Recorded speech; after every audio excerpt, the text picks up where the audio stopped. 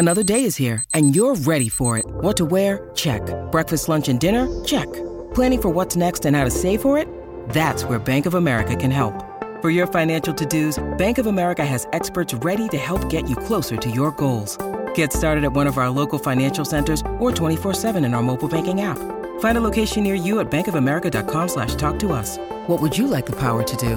Mobile banking requires downloading the app and is only available for select devices. Message and data rates may apply. Bank of America N.A., member FDIC. I'm Alex Rodriguez.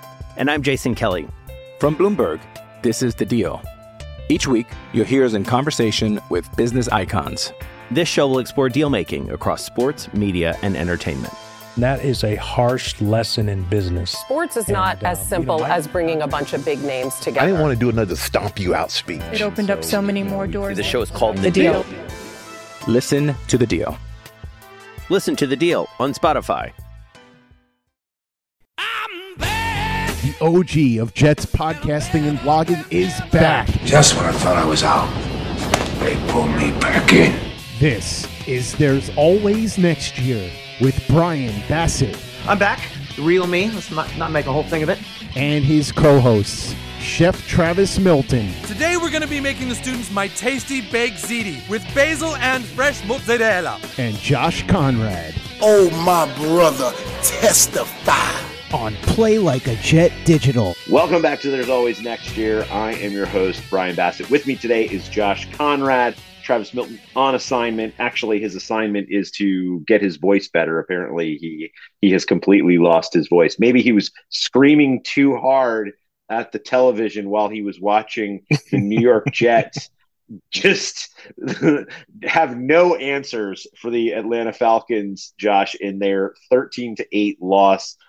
This game drops the Jets now to a lowly 4-8, multi-game skid in effect. Falcons get to 6-6, and Josh, it was clear that there was no answers coming from this offense. Certainly not at the end of the game when they needed that, touchdown to kind of, go ahead or, get back into the game. And it was just clearly not going to happen. And it was not going to happen with Tim Boyle in the quarterback seat or Trevor Siemian, who's everybody's just knows is going to totally change this whole team around and was going to give them the spark that they needed. That turned out not to be the case. In fact, he got sacked 3 times, fumbles, just brutal game.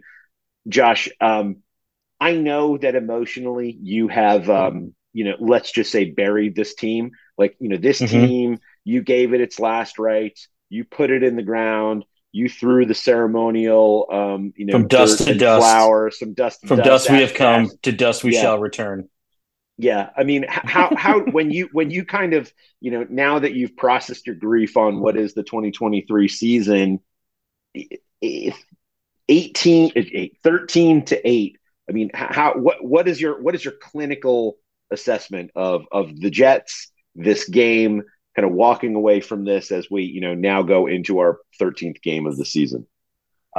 Yeah, we've been saying it the last few weeks, ever since Zach Wilson's gone to the bench. I just want to remind all of our listeners, if you're frustrated, if you're feeling this sense of like, I was hoping for wins and why aren't we winning? And you're yelling at your TV and you're not talking to your kids. Like if you switch from winning mode to tanking mode, you can't then expect to win games. We are no longer, right, and we have not been for several weeks in win mode. We're in, listen, and if Travis was here, he would say, Tim Boyle, Susan Boyle, don't matter. Doesn't matter. It's not going to matter.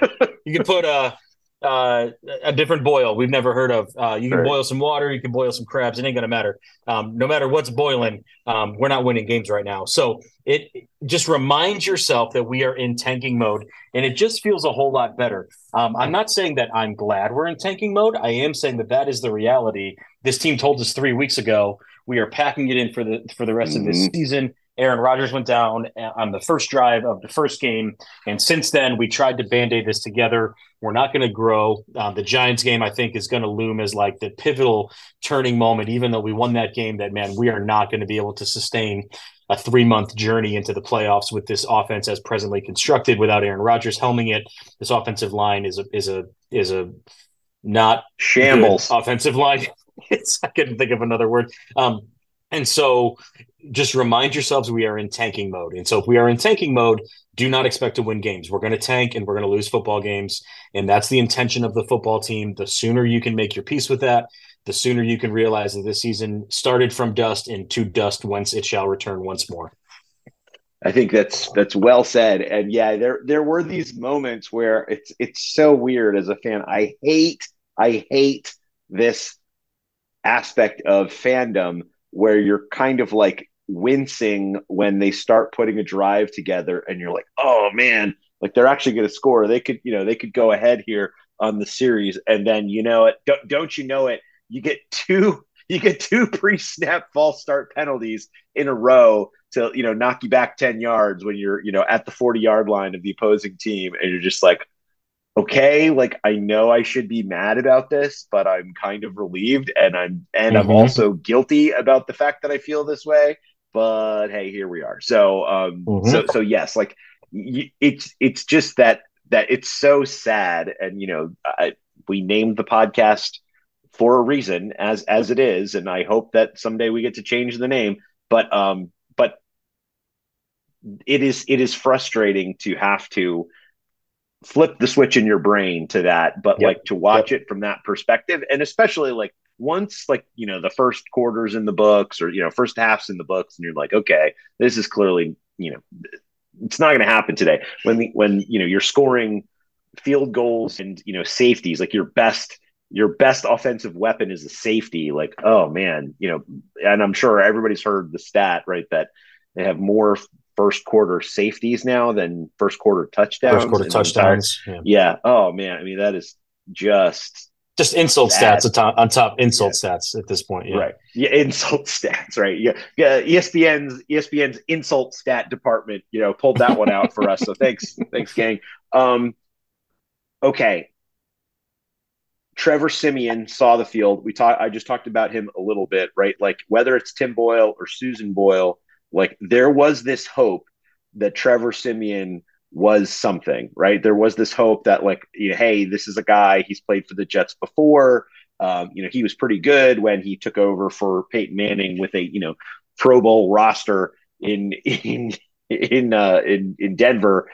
So yeah, why would it not work here? Right. It's going to be better. Mm-hmm. He's the only NFL caliber quarterback on this team. Okay, sure. How'd that go? Like, and I get it. Like he didn't have the full week of practice or whatever, but like, did you expect him to do any better? Like Joe Flacco effectively has walked in off the street and is helping the Browns, basically put together a more potent offense than the Jets have all season. Like why are people, was there really something there with Trevor Siemian, or were people just deluding themselves with that he was some sort of, ace up the sleeve or whatever for the Jets? Yeah, we're delusional. Like, let's make no qualms about it. Like, let's not be unclear. We are a delusional fan base. And so like, let's not try to pretend like we know what we're talking about at any moment. No, like that's hope. That's the hope in human beings, is you're going to cling to, if only these 9 things happen in the midst of this dark moment, if these 9 things happen perfectly, then I'm out of it. We delude ourselves into thinking we're Tobias Funke on the couch with his wife saying, no, these people delude themselves into thinking that it'll work for them, but maybe it'll work for us. So it's never going to happen that way. And everything comes down to offensive line. The Browns have a really good offensive line. And so that's why I think you're seeing Joe Flacco off the couch, go out and, put up a stat line that might be one of the top 10 stat lines from the Jets in the last 10 years. Like that's the reality when you have an offensive line that is capable in front of you. I think end of this season, if we start even now writing the obituary on the 2023 football season, I think we're going to look back at this year as maybe the worst year of offensive line play that we have ever seen. And you see, to Travis's point, and so if there's a silver lining here for our guy, is that he's absolutely right. If you can't have consistent, decent middle of the pack offensive line play, then nothing else truly matters. You can have skill positions filled out everywhere else. If you don't have more than a second and a half before your quarterback is under duress. If you can't have the offensive line stay on the line of scrimmage during a running play, then your all-world running back can't get more than a couple yards anyway. So if everything starts in your backfield defensively, pressures on your quarterback, on your running backs, you're already operating from a position of weakness. And so everything and anything needs to be done to address the fact that this offensive line, the plan coming into the year, fell apart very quickly, that injuries upon injuries upon injuries has left them in a place where you can't do anything successfully. And that's, I think, now even bleeding over to our defense, who, again, played really well. Sauce is incredible. And that defense did everything they could, from literally spotting the offense at 2-point lead. And then the moment that an opposing team scores 10 points, functionally, you're done. And so when it was, I think, 10-5 at halftime, I knew, like, we're not getting 3 drives down the field where we can even kick field goals to win, or 2 drives to get down the field and win this thing 11-10. It was just not going to happen. And so the moment that you can't operate basic football plays, like, who cares about the plays? Who cares about the play calls? If that offensive line cannot put together 2, 3, 4, 5 decent plays in a row up front, then you're not going to have any success as an offense. And so we're seeing the fruit of that now. If some of that was in the process, that needs to be addressed with the coaching staff and with Joe Douglas. And then if some of that is just the injuries piling up to the point that, like we've said before, Larry Brown's not walking through that door. Mike Pouncey is not walking through that door. Yeah, Chad Pennington's not walking through that door. Like John Hanna's not walking through that door. Yeah, Anthony Munoz is not walking through that door. Like, there's no possible way that you're going to put together competent offense with an offensive line this bad. Period. End of sentence. Write the obituary. I'm Alex Rodriguez. And I'm Jason Kelly. From Bloomberg, this is The Deal. Each week, you'll hear us in conversation with business icons. This show will explore deal-making across sports, media, and entertainment.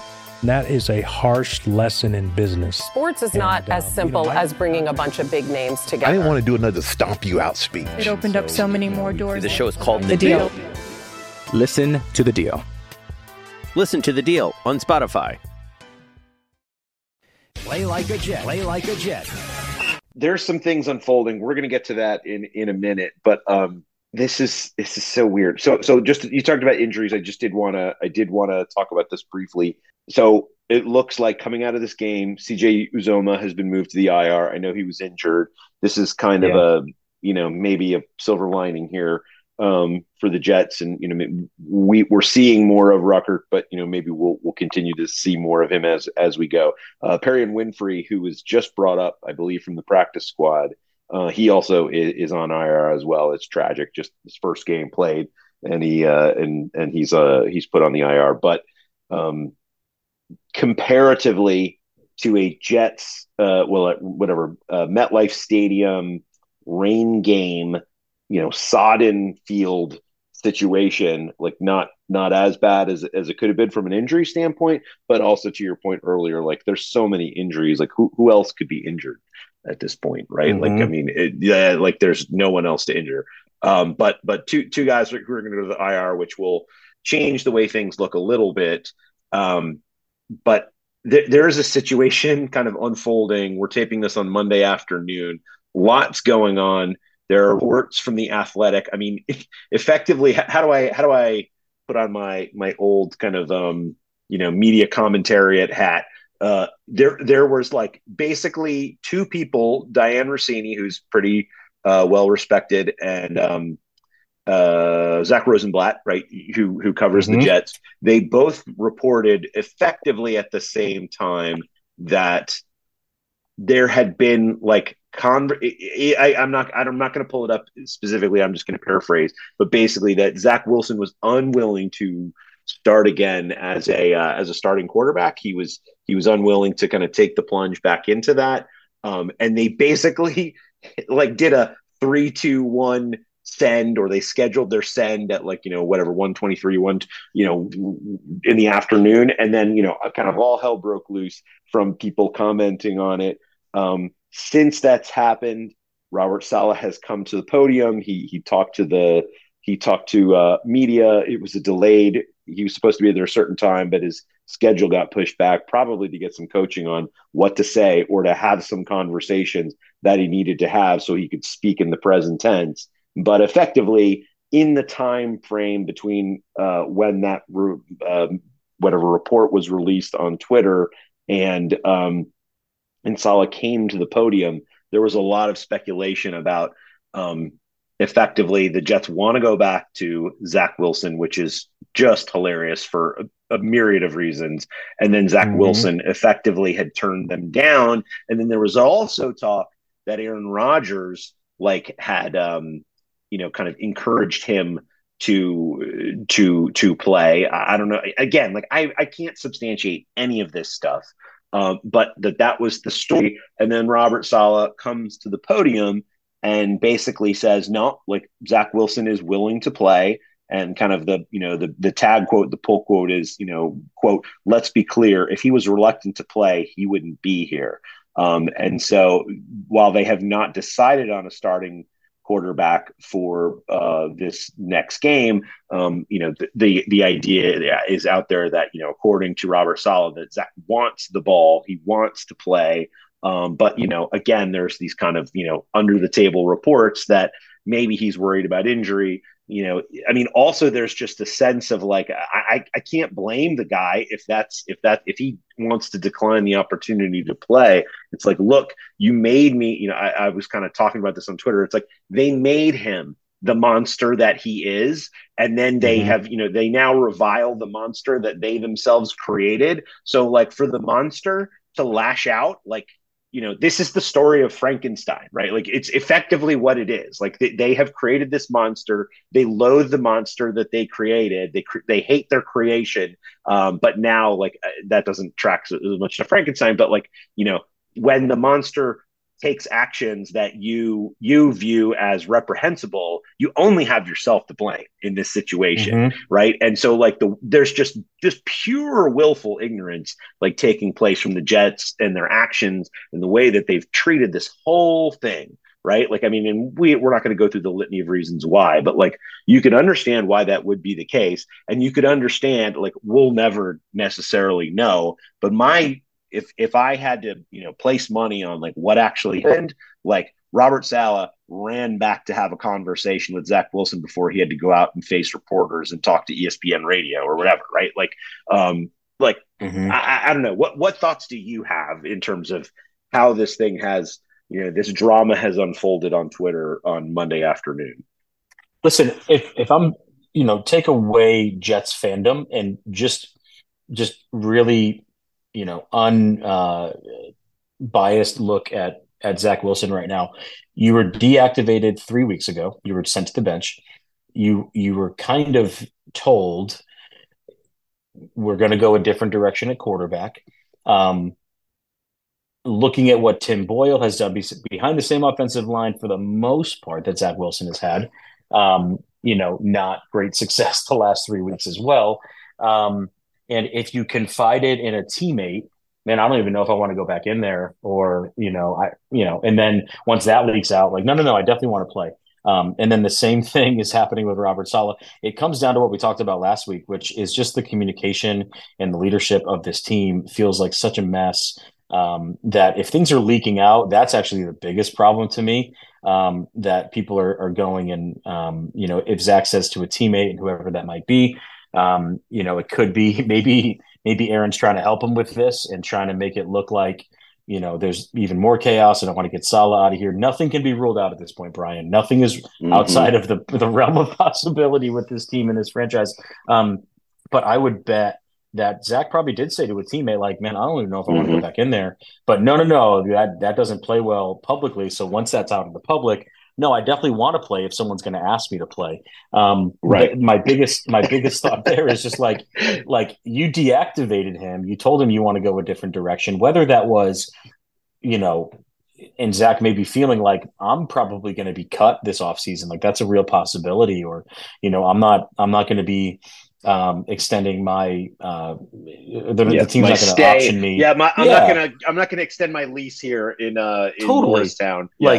If I'm Zach Wilson, it behooves you to probably not be on this team next year. And so nothing is outside the realm of possibility with me because listen, some other team, he's gonna land somewhere next offseason. Like it's I would guarantee, I'd bet my life on it. Someone's gonna go top 2 pick in the draft, but it was the Jets. We've seen Geno eventually thrive other places. Sam Darnold's, an active backup somewhere else. Like these guys that seem to come away from the Jets seem to start playing a little bit better. Joe Flacco, very obviously a part of that as well. Like there's he so was many elite, pieces. Though. He was so elite. Yeah, he was elite. Elite. So it behooves. It behooves, in my opinion, for Zach. It behooves me if I'm Zach Wilson to want to get out of this organization anyway that has not surrounded me with talent or asked too much of me or whatever. If that's his point of view, I've got a different point of view with him as well. But I do think that anything is possible here, that everybody's turning to self-interest. We talked about this a couple weeks ago as well, that it's going to just be every man for himself. Either I want to have a place on this roster going forward or I don't. And you're just going to start hearing things. I said you might hear some of this stuff from Garrett's camp. You might hear from Brees's camp. Brees might start saying, man, my hamstring's actually not good. I need to shut down for the rest of the year, or the training staff is not taking care of me. I want my own doctors to look at this. You're just going to hear all the little bits and pieces over the next 6 weeks of self-interest from guys. So don't be shocked when every single player is suddenly either on IR or every single player is suddenly, being quoted by Zach Rosenblatt as saying, I don't have any trust in Robert Saleh or this coaching staff, or Nat Hackett is a bum, or this guy's not even around the building enough. You're just going to hear every possible thing and filter all of that through the lens that everybody is now just looking out for themselves and the future of themselves in this game. So don't be shocked. Don't take anything at face value, other than to say that everyone is now looking for their next job. Everybody's punting on this season, including the Jets organization. So nothing will shock me and nothing will faze me at this point that I hear. I was just curious. So I took a look at Over the Cap just to see what could the Jets realistically do next year. So basically, it doesn't matter post June 1 or pre June 1. If they cut him, they eat an $11 million cap hit and they get no savings against that hit. But if they were to trade him now, good luck trading. You might have to trade Zach Wilson plus a 5th rounder for a 7th rounder, right? That's kind of what we're talking about here. But if you could find someone to take him on and make him their 3rd quarterback, let's say, they could save $5 million that way. So it is interesting to think about. The trick is they've got to find somebody who would want to do that, would want to take that on. But that's really the only way you gain anything by getting this guy off the roster, right? Other than just all the the sins of Israel, right? Being put on. And I say that from a biblical sense, just being put onto the scapegoat and then, let out into the wild, right? Pushed other off than the that cliff. Right. Yeah. Pushed off the cliff. Jeez. Dang. Yeah. I've been there. I can show you pictures of where they would walk that sacrificial lamb from Jerusalem out into the wilderness and then literally push him off a cliff. Not a good look. That's the Valley of the Dry Bones, by the way. That's a whole other biblical thing. We don't have to get into it. Interesting. We definitely need to talk about that. But yeah, effectively, if you're going to scapegoat him, that's the way you've got to do it. You've got to find somebody to trade him, even if you end up worse for it.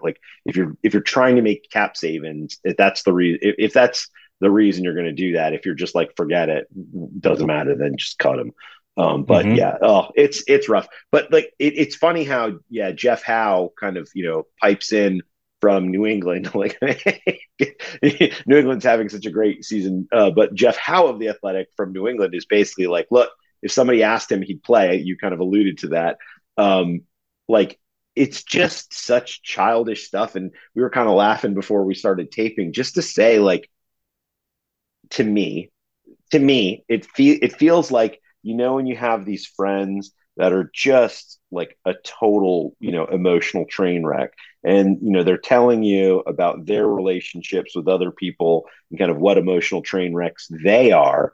And you just you love these people and you care about these people, but at the same time, you're just I just can't deal with you. Like, it's fine for you to talk, and I'm going to let you talk because you clearly need to. But like, I just have no emotional investment because you're, as you said a couple weeks ago, like, you're not serious people. You're not a serious organization. So like, why would I expect you to act seriously? Like, I just until you start acting seriously and I see you maturing, like, I'm not going to treat you that way. Totally. Yeah. And so here's a weird thing though, like this whole Zach Wilson wrinkle and whether he's going to play or not. And we were talking a little bit about just kind of the tank mode aspect of this team. Like, what does going back to Zach Wilson do if you're a tankathon watcher? Let's just say that. Like, what does Zach Wilson do, if anything, to affect the tankathon outcome of the Jets? Kind of shimmying their way through to get that third overall pick. Does it do anything? I don't know. I don't know. Delay. I don't know. Like, I don't know. And I think that's it. Like, if Travis was here today and his voice would allow him, he would basically say, look, it does not matter. It does not matter who's back there. The line is such a shambles, right? And I mean, hey, we had Mekhi Becton out there for a bit. Did he stay in the whole game? I can't remember. I don't think he did. Yeah. I know he came out at one point. Pro Football Reference. Yeah, let's see. I'll look it up. But like, I don't know that it matters, but like I guess the only thing that I can ask myself is like, is he better than Tim Boyle? Is he better than Trevor Siemian? And I think the answer is he's the same. I don't know that it necessarily matters, but he's a cleaner version of the same results, right? Like, it is a better version or a nicer version. The results are the same largely, maybe marginally better, but like the results still led us to the same place. So does it matter? Like, I don't think so. Like, on the margins, yes. Like, if you're trying to lose the Patriots game, I think Zach Wilson starting or not starting matters. Like, but outside of that, if you're playing the Dolphins, I don't think it matters, right? Like, if I'm just looking at the remaining record of this team, like, there are games where it would matter very much, and there are games where it would not matter very much. And so who do they have left? They have the Texans left. I mean, CJ, that team is on fire. Commanders. They're at the Dolphins. Just that does not matter. Commanders are a mess. So it could matter there. The Browns are a mess, but a great defense and, an offense that's kind of, limping along and still winning games, somehow. I'm looking at that game in particular. That's an 8:15 Thursday night game, baby. So yeah, strap in for that one. That'll be fun. Thursday night football, Browns, Jets at Browns. And then, but that it's like the Commanders game and the Patriots games. Like, I think that's where Zach could make a difference. Right. If the teams continue to get healthy, if we see Tippmann back out there, if we see others back out there, like, for you tankathons, that could be a concern. What do you think? Like, any more thoughts on Zach and his impact or lack of impact? I would actually, it's so weird because this sounds like even more dysfunction out in public. I would love for Zach to just opt out of playing quarterback for the Jets, but that'll kill his long-term prospects in the league. Correct. Do we want to sign a guy that's going to be so brazen? So that's not going to happen. But there are very few downsides to me as the fan with Zach Wilson playing at this point. Doesn't seem like it's really going to matter, other than it just gets him more reps, albeit behind a broken line, with a disgruntled and frustrating team around him. So he might just get pressed back in for no other reason that he kind of has to, if you want to be an NFL quarterback going forward, whether it's for this franchise or for another one.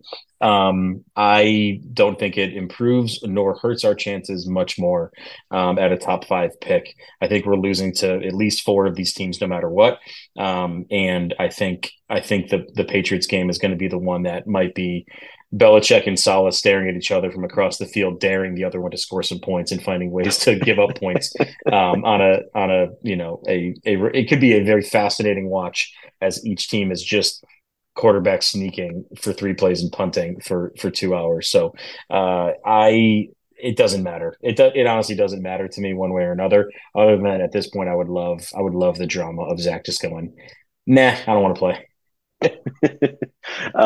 So yeah, just a quick look. Mekhi Becton, he played all 68 offensive snaps. So I don't know why. Okay. I thought he was came out at one point. Yeah, I thought he was injured at one point, but I guess he must have come out and then there was a timeout or something, and he was able to go back in.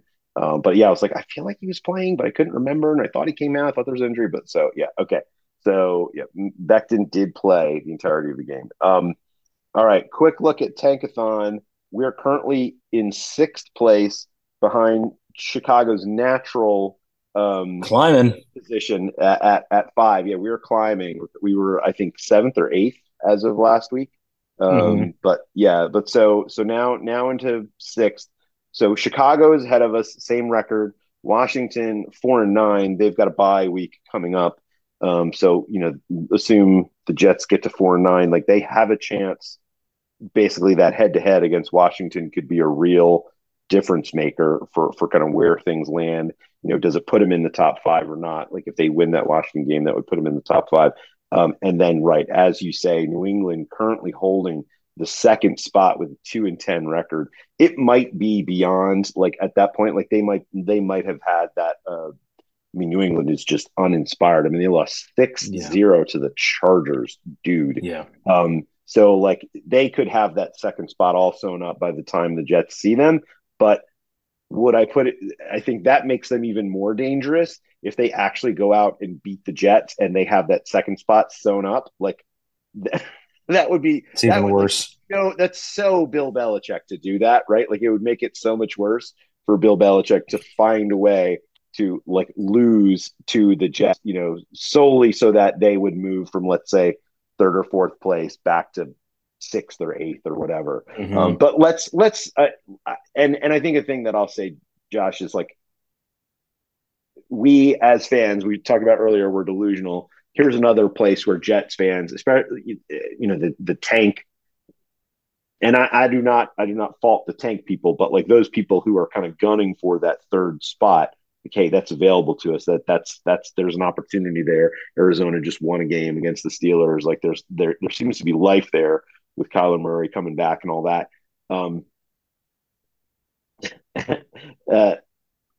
You're setting yourself up to be disappointed if you believe the only way to get to a successful season is through the 3rd pick in this draft, right? That said, like I'm curious to know. We were talking some about last week, what would you do with free agency and who would you keep and who would you cut and what would you try and look for? Just play this out. Like, I think, Chicago could, I don't see why they wouldn't take one of the top quarterbacks. New England would be absolutely crazy if they didn't take whoever Chicago didn't take with the second, with the 2nd pick, whether it's Drake May or whomever. If the Jets, and again, it's a big if for them to get to 3rd place. I do not think it's going to happen. I could see them ending up around 5th or something like that. But if they were to make it to 3rd place, like, what would you do? Like, I mean, let's just say they wind up there. Would you go for a quarterback? I mean, obviously, this all depends, right, and who's available and how good are they. But like, just from a purely positional standpoint, would you take a quarterback? Would you take Marvin Harrison Jr.?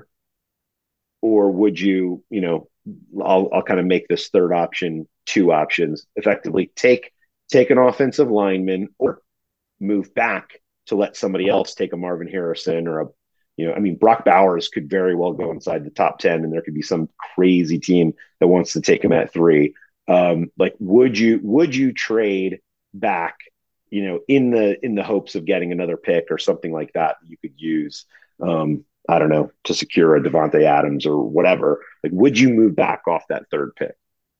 I wouldn't. I think unless you are bowled over with an offer, and we know Joe Douglas loves that draft capital, and so unless you are bowled over because either Drake May or who's the other maybe. I guess it's really just Drake May and Caleb Williams up there right now, but Penix unless is like Michael top 10. I was going to say, yeah, unless a Michael Penix starts driving, rising up he everybody's boys, will like certainly Anthony Richardson last year. Yeah, he'll get steamed up. Penix will get steamed up. So short of that, and a team going, man, we also feel like we're just quarterback away, or if Arizona is there and they want to make a move, or who knows, whoever that mystery team would be is willing to give us 2 first rounders, and we're dropping back 6 or 7 picks to do so. I just say hold on to it and take one of the. There's a couple tackles up that high. The guy from that monster guy from Notre Dame, and I think there's somebody else, but I would lock in right now that we are taking an offensive lineman and the very best prospect we can as high as possible. And that's going to at least indicate to me that, Joe Douglas and the team feels like, hey, if we've got Aaron healthy with our position players, if we actually can in one season move this offensive line from dead last in the league to middle of the pack, then we've got a chance to be successful. I think that would indicate everything to us about direction of the franchise. I'd be very cautious of just staying up there and taking a Drake May and just adding him to and Travis he would say the same thing if he was sitting here with us right now. It doesn't matter. You could have John Elway back there. He's going to be running for his life behind this offensive line if it's not addressed. And typically that's not going to be super well addressed in free agency. I think we're building through the draft. I think we're building offensive line still. So that would be my indication, or my hope, I would say, is that we just stay put in that 3 to 6 range and just take one of those 2 tackles and at least announce that we are building an offensive line for the future. We'll see what Becton looks like in the offseason. We'll see what ABT looks like in the offseason. We'll see what Tippin looks like in the offseason, plus this addition. At least then you start to feel like there is a plan moving forward with this offensive line, rather than we're just going to kind of plug and not play. We're not even plugging and playing. We're plugging and not playing. But that would be the indication to me, is that we're going to stay close to that top 6 range and go ahead and just draft as many offensive linemen as we possibly can in the entirety of that draft. Yeah, Fashanu is like the top guy. He's out of Penn State. That's the kid. Yeah, that's the other guy. Yeah. He's one of the best prospects, people are saying, since some of the greats, Joe Thomas, others like that. So he could be truly great. The other guy from Notre Dame, Joe is also an excellent player. Yeah. Big guy. Maybe, it seems that, because he's so big, like, I think there's questions of like, can he use that? Like, does he know how to use that properly? We'll see, but still great player, would take him. But I think, if I'm inside the top 5, I think I'd want Fashanu. And then outside of that, like, I think I'd be more willing to, get over by an offer to see if I could move back. The problem is, like, I was just looking at like the board, kind of the projected board on Tankathon. I do not believe outside of, well, you've got Arizona, who have 2 picks in the first round, but they've got, they're currently at 3 and 18 because they have Houston's. But then, like, there's no other team that has like 2 first round picks. So like, if you're, let's say you land a 3, like, there, I do not believe, as currently constituted, there is another team that, like, you could get to, let's say, middle of the first, or mid to late firsts for that pick, in addition to whatever else you would grab from another team. But so like, I just, unfortunately, unless there's a quarterback there at 3 and someone is just willing to vastly overpay over the next 3 years, it's probably going to get hard. It's going to be hard to get that kind of blockbuster deal that you just can't say no to. So I think to your point, the Jets are probably going to have to stick wherever they are. I mean, who knows? Things certainly change, and situation is very fluid, and we're a long way off from the draft, but it is going to be a hard hard one to figure out. Like, who would their trade partners even be to move back in a way which still lets them do a significant level of loading up? The other part of that too. So if you're going to stay still and you're not going to address the offensive line, that's where if you're Aaron Rodgers, you can't do a third round, right? Yeah, because you lose the second pick because of because of the Aaron Rodgers trade, right? Like, you don't have your second pick, which is going to be a high second, the way it's setting up. Yeah. And so, like, if you're not going to address it at the top of the draft, that's even telling someone like Aaron Rodgers, like, hey man, we're moving a different direction. And what could have been a 2-year window with him is now done. And he's not going to want to come back, and he might just on the spot retire. And then you've got another rookie quarterback with no Zach, line. You want to come back? We just traded you away. Would you come back and start for us? Time is a flat circle in that instance. So I think that the smart, logical thing to do is just address offensive line, get one of those tackles, kind of in different ways, I guess, hope for the best, that you've got some health and you can put together a team in front of Aaron Rodgers. For better or worse, I think at least for next year, we are still tied to him, and our draft is going to have to reflect that. All right. Well, hey, before we go, I wrote down this note to myself, and I want to ask, I do want to circle back on the game, the Falcons game, because I meant to talk to you about this, but I didn't. Can we talk about the officiating of this game? I am not that guy that's going to officiating's officiating. I know they're doing their best, but to me, watching that game and the inconsistency of the refereeing of that game, am I alone that was horrible? Was it just horrible officiating? It was bad, especially that first half. There was the call against Garrett Wilson for holding that was it was just it was indicative of there is something going on, and sometimes the confluence of missed calls across a Sunday make it seem so much worse, because there was also I didn't stay up to watch it, but I saw some clips about it today. A really bad no call at the end of the Chiefs-Packers game. It was also this is the most clear defensive pass interference you could possibly be, and it goes uncalled, and it just calls into question again.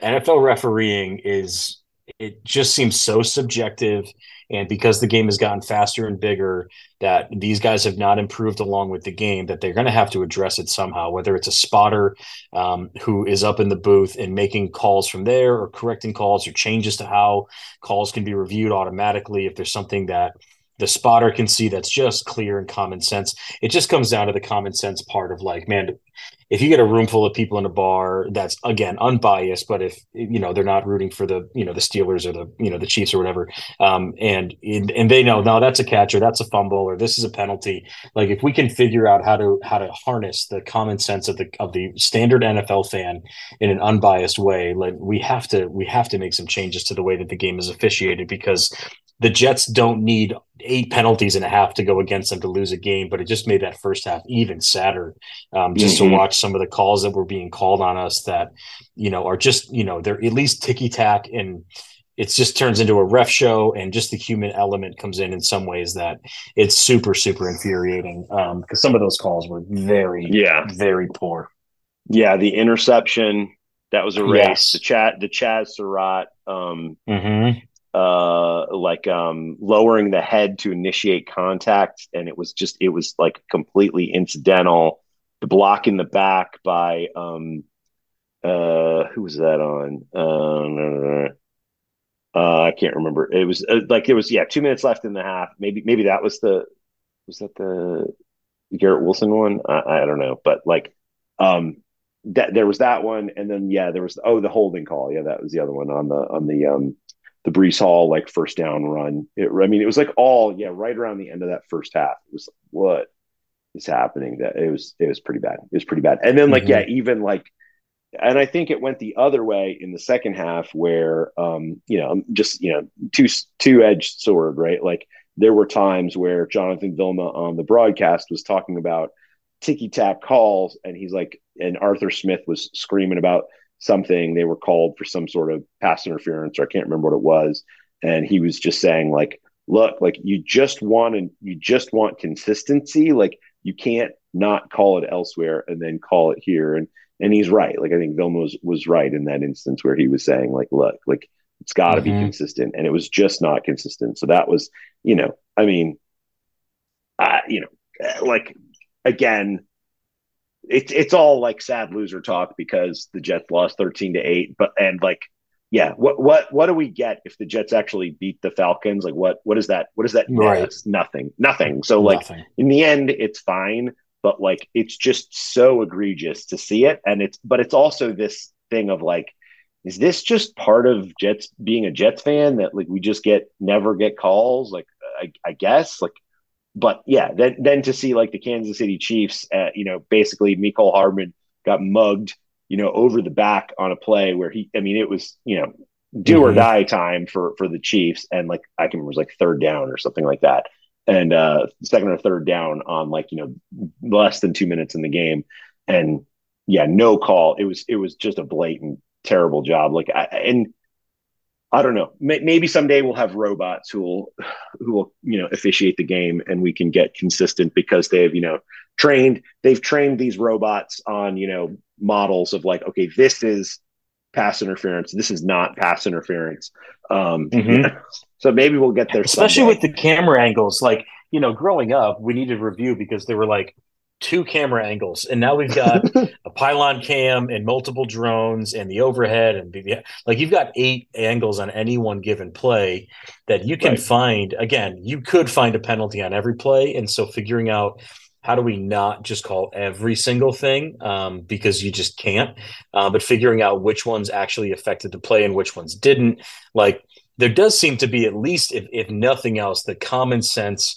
Like, you've got your officiating HQ in New York, and they're just buzzing in when they're watching a play, and there wasn't a penalty for something that absolutely was a penalty, or his knee was down before the fumble. Like if we can cut down these reviews and get it away from the guys in the stadium having to do all that stuff, it does seem like a common sense approach to figuring out how to more consistently call an NFL game in a way that fans understand and the teams understand, because there's so much frustration around the inconsistency, and that's the part that they have to address one way or another. That's it. We figured it out. We figured out our next careers, Josh. You're welcome. We're gonna start a startup. We're gonna do like just feed it all as many games as we can. We're gonna get some advisors who are ex NFL officials. They can kind of take the rule book, and then we'll train the models on, what is a penalty, what is not a penalty. And then, like we can have, just like in baseball, you've got the, like the box that basically tells you if it's a strike or a ball. Like we can effectively do the same thing with, this is a hold, this is not a hold, this is a defensive pass interference, this isn't, this is a false start by, it's crazy to me how often the tackles are now taking steps before the snap. Like it's just unbelievable. Like, but it's like but they don't call it. Like they just don't call it. So yeah, we're on this. We're going to solve it. You and I, we're going to build a big startup. Travis can be our the chef of the office in New York City. We'll have a slide. We'll have ping pong tables. It's going to be great. Can't wait. In. All right. Well, hey man, this is great. Thanks for being here with me this week. Thanks, listeners, for listening in.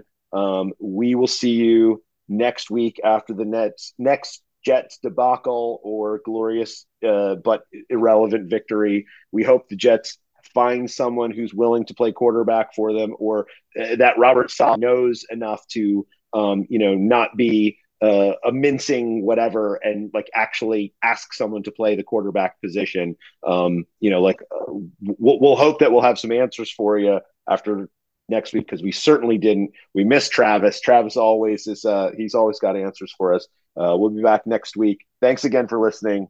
Talk to you next week.